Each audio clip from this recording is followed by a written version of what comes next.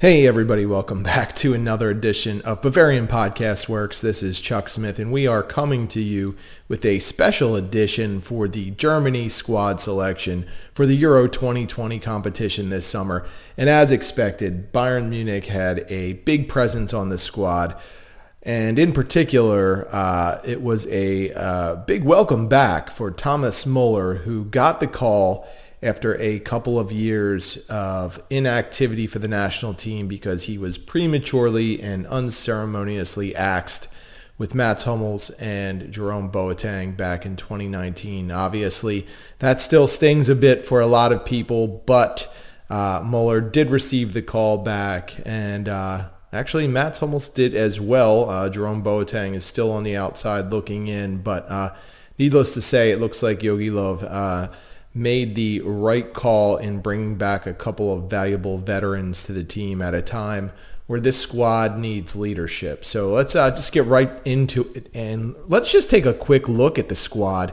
Obviously, a couple things to factor in when you hear the roster if you haven't seen it already. Marc-Andre ter Stegen will miss the competition due to knee surgery.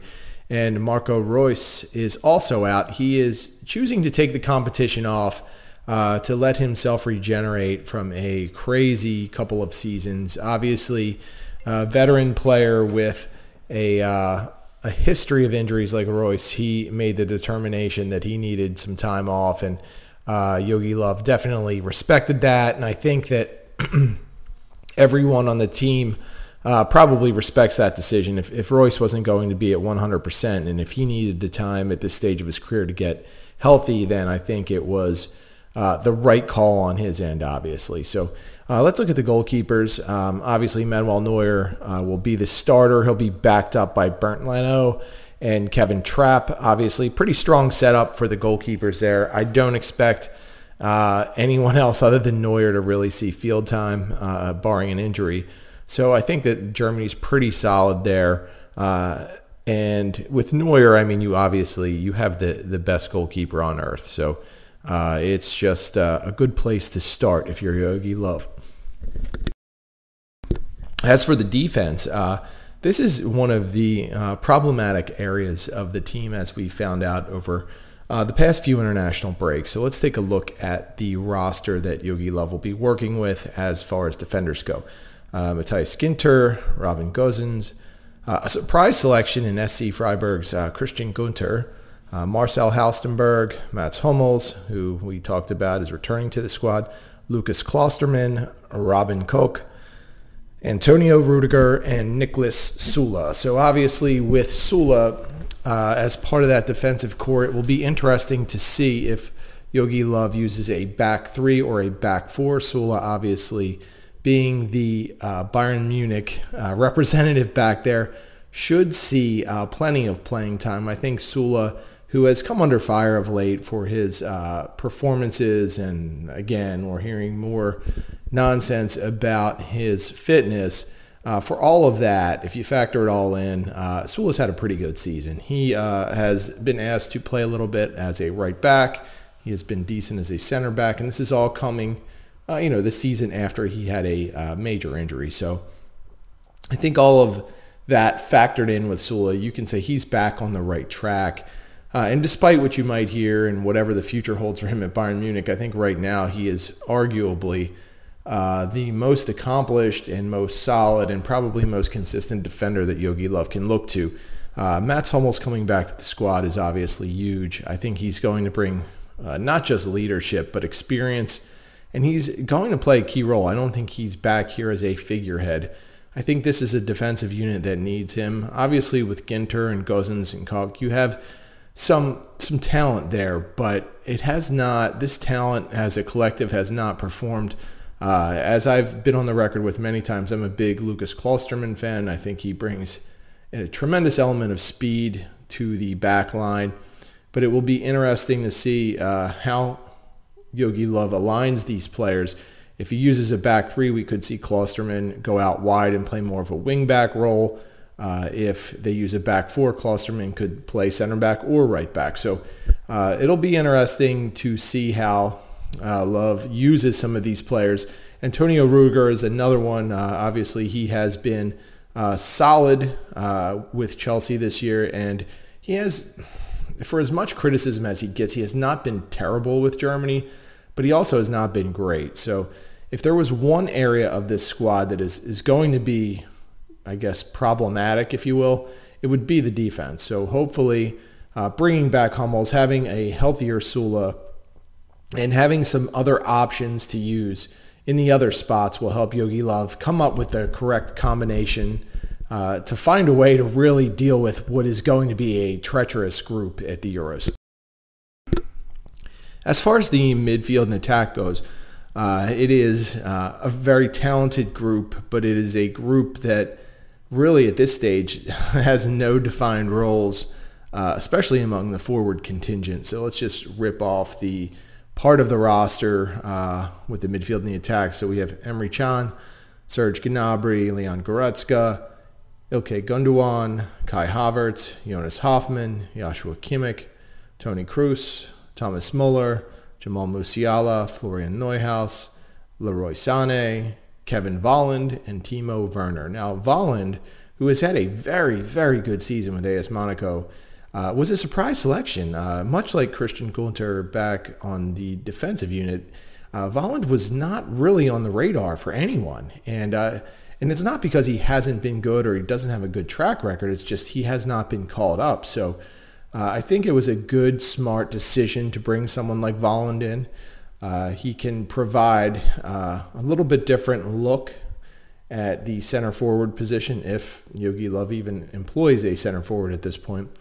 But Volland definitely has earned his way back to Germany. It'll just be really a matter for him of how much he plays. As for the Bayern contingent, obviously you want to start with Thomas Muller. He is going to be a key one way or the other. I'm hoping that Jogi Löw didn't just bring him back because there was an immense amount of pressure.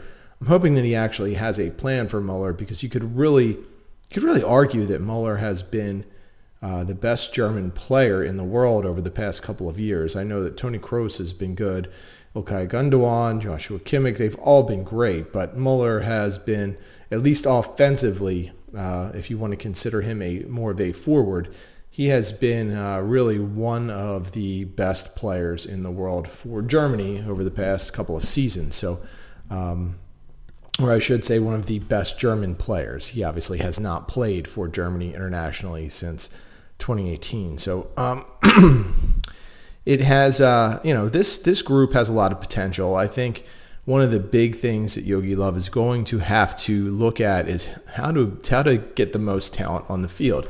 And if he still feels as if Toni Kroos is one of the players who deserves to be in the starting 11, it'll be very fascinating to see how he manages to work in Kroos, Thomas Muller, Joshua Kimmich, and Leon Goretzka.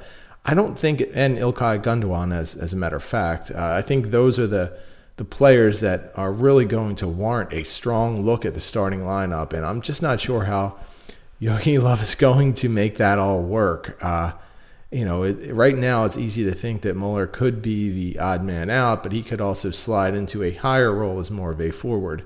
I just don't see how you could keep Kimmich and Goretzka off the field. They work so well together. They stabilize just about every team they're on. It would be very difficult for me to see how Jogi Löw could take them off of the field and not play them together. I mean, within this group as well, you do have Emre Can, who could slide back to defense. I think at this point in his international career, despite the fact that Jogi Löw likes to use him as a starter, I think Can is more of a bench player at this point. It sounds bad. I'm hoping not to see him as part of the starting 11. And it's not because of his own performance. It's just that I think, one, he can provide a valuable role off the bench because he can play a number of different positions. But two, I just think without having such a defined role, he really has mastered none of those on the international scene for Germany of late. So hopefully with Can, he is a bench player at this stage. The big question, and more than anything, is So now that we've seen this roster, how does Yogi Love align them? What kind of formation will he use? Who will the starting 11 be? And honestly, I'm looking at the roster and I have no idea. I would guess at this point that we'll probably see a back three, but that could be wrong. Given the depth that there is in the midfield, I would think that Yogi Love is going to look at a way to get his best players on the field. I just don't know if it's possible. I don't know if there's a way to, I don't know if there's a formation where you can get those 5 players in Kroos, Kimmich, Goretzka, Gundogan, and Muller all on the field together. I'm not going to say I necessarily agree that those 5 players all need to start or all need to play together. I'm just saying if you look at it from Love's perspective, those are probably 5 players that either, 1, he has a strong attachment to, or 2, he's going to be under a lot of pressure to use. And that could play a role. I mean, this is his last major tournament. So he's going to have to, if he wants to achieve any type of success, figure out a way to make it work with this group of players. Aside of the players we've talked about, I mean, there are some very intriguing talents here. I mean, if you want to just look at a speed perspective, if Germany needs to match up with someone like France, who is another quick team, you'd be hard-pressed to find a faster unit of players than Timo Werner, Leroy Sané, Serge Gnabry, Kai Havertz. I mean, these are 4, and Jamal Musiala, these are 5 extremely quick players. If Germany needs to engage in that type of game, Yogi Love will be well-equipped. I just don't know how he's going to really organize and align these players. I do like the roster. There were a couple of players that I did not expect to get lopped off, but did. And, for the most part, I think Love got this right. It's just, how does he make it all work? So some of the players that probably were on the bubble and got cut were probably Boateng being one of them. I still don't think there is... I don't think there are many players that have outperformed Boateng on the whole over the past 2 seasons, so it was still kind of puzzling to me how he didn't get a shot, but it was kind of disappointing, in fact. If there was one player I would say probably needed to be on the roster, but is not, it's probably Boateng. But some of the other players who were kept off were Eintracht Frankfurt's Amin Younes, Eindhoven's Philip Max, Leverkusen's Florian Wirtz, and the double Julian combo of PSG's Julian Draxler and Dortmund's Julian Brandt. So, I was actually a little bit shocked with Brandt and Draxler. Those two have been players that Yogi Love has really liked in the past and has used in the past. I know that Brandt has not had the best season for Dortmund, and he's really kind of struggled since making that move. I still believe the talent is there for a player like him, but he may need a change of scenery just to get his career back on track. He's kind of gotten caught up in what is a pretty deep Dortmund roster, and I think that's affected his play.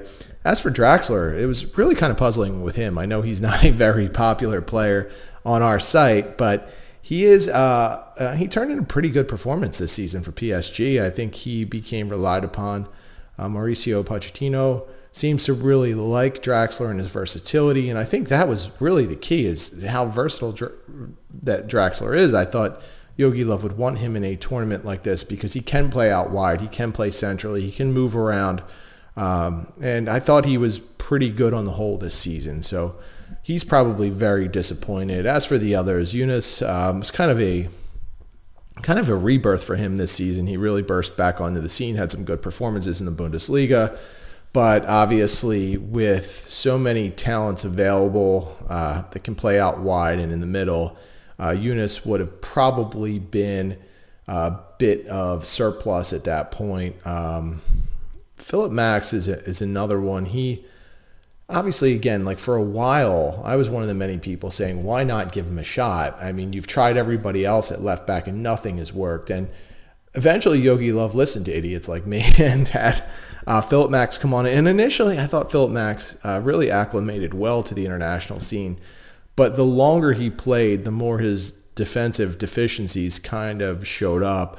And with the way Yogi Löw compiled this roster, he went for a little bit more, I would say, steady, a set of steady performers that he could use out wide on the left side, ones that probably won't take as many chances, Marcel Halstenberg, for instance, and probably some players that are a little more versatile that you could move inside and outside. And Max just was kind of the odd man out with that. As for Florian Wirtz, obviously the youngster is going to have a great international career with Germany if he stays on the right track.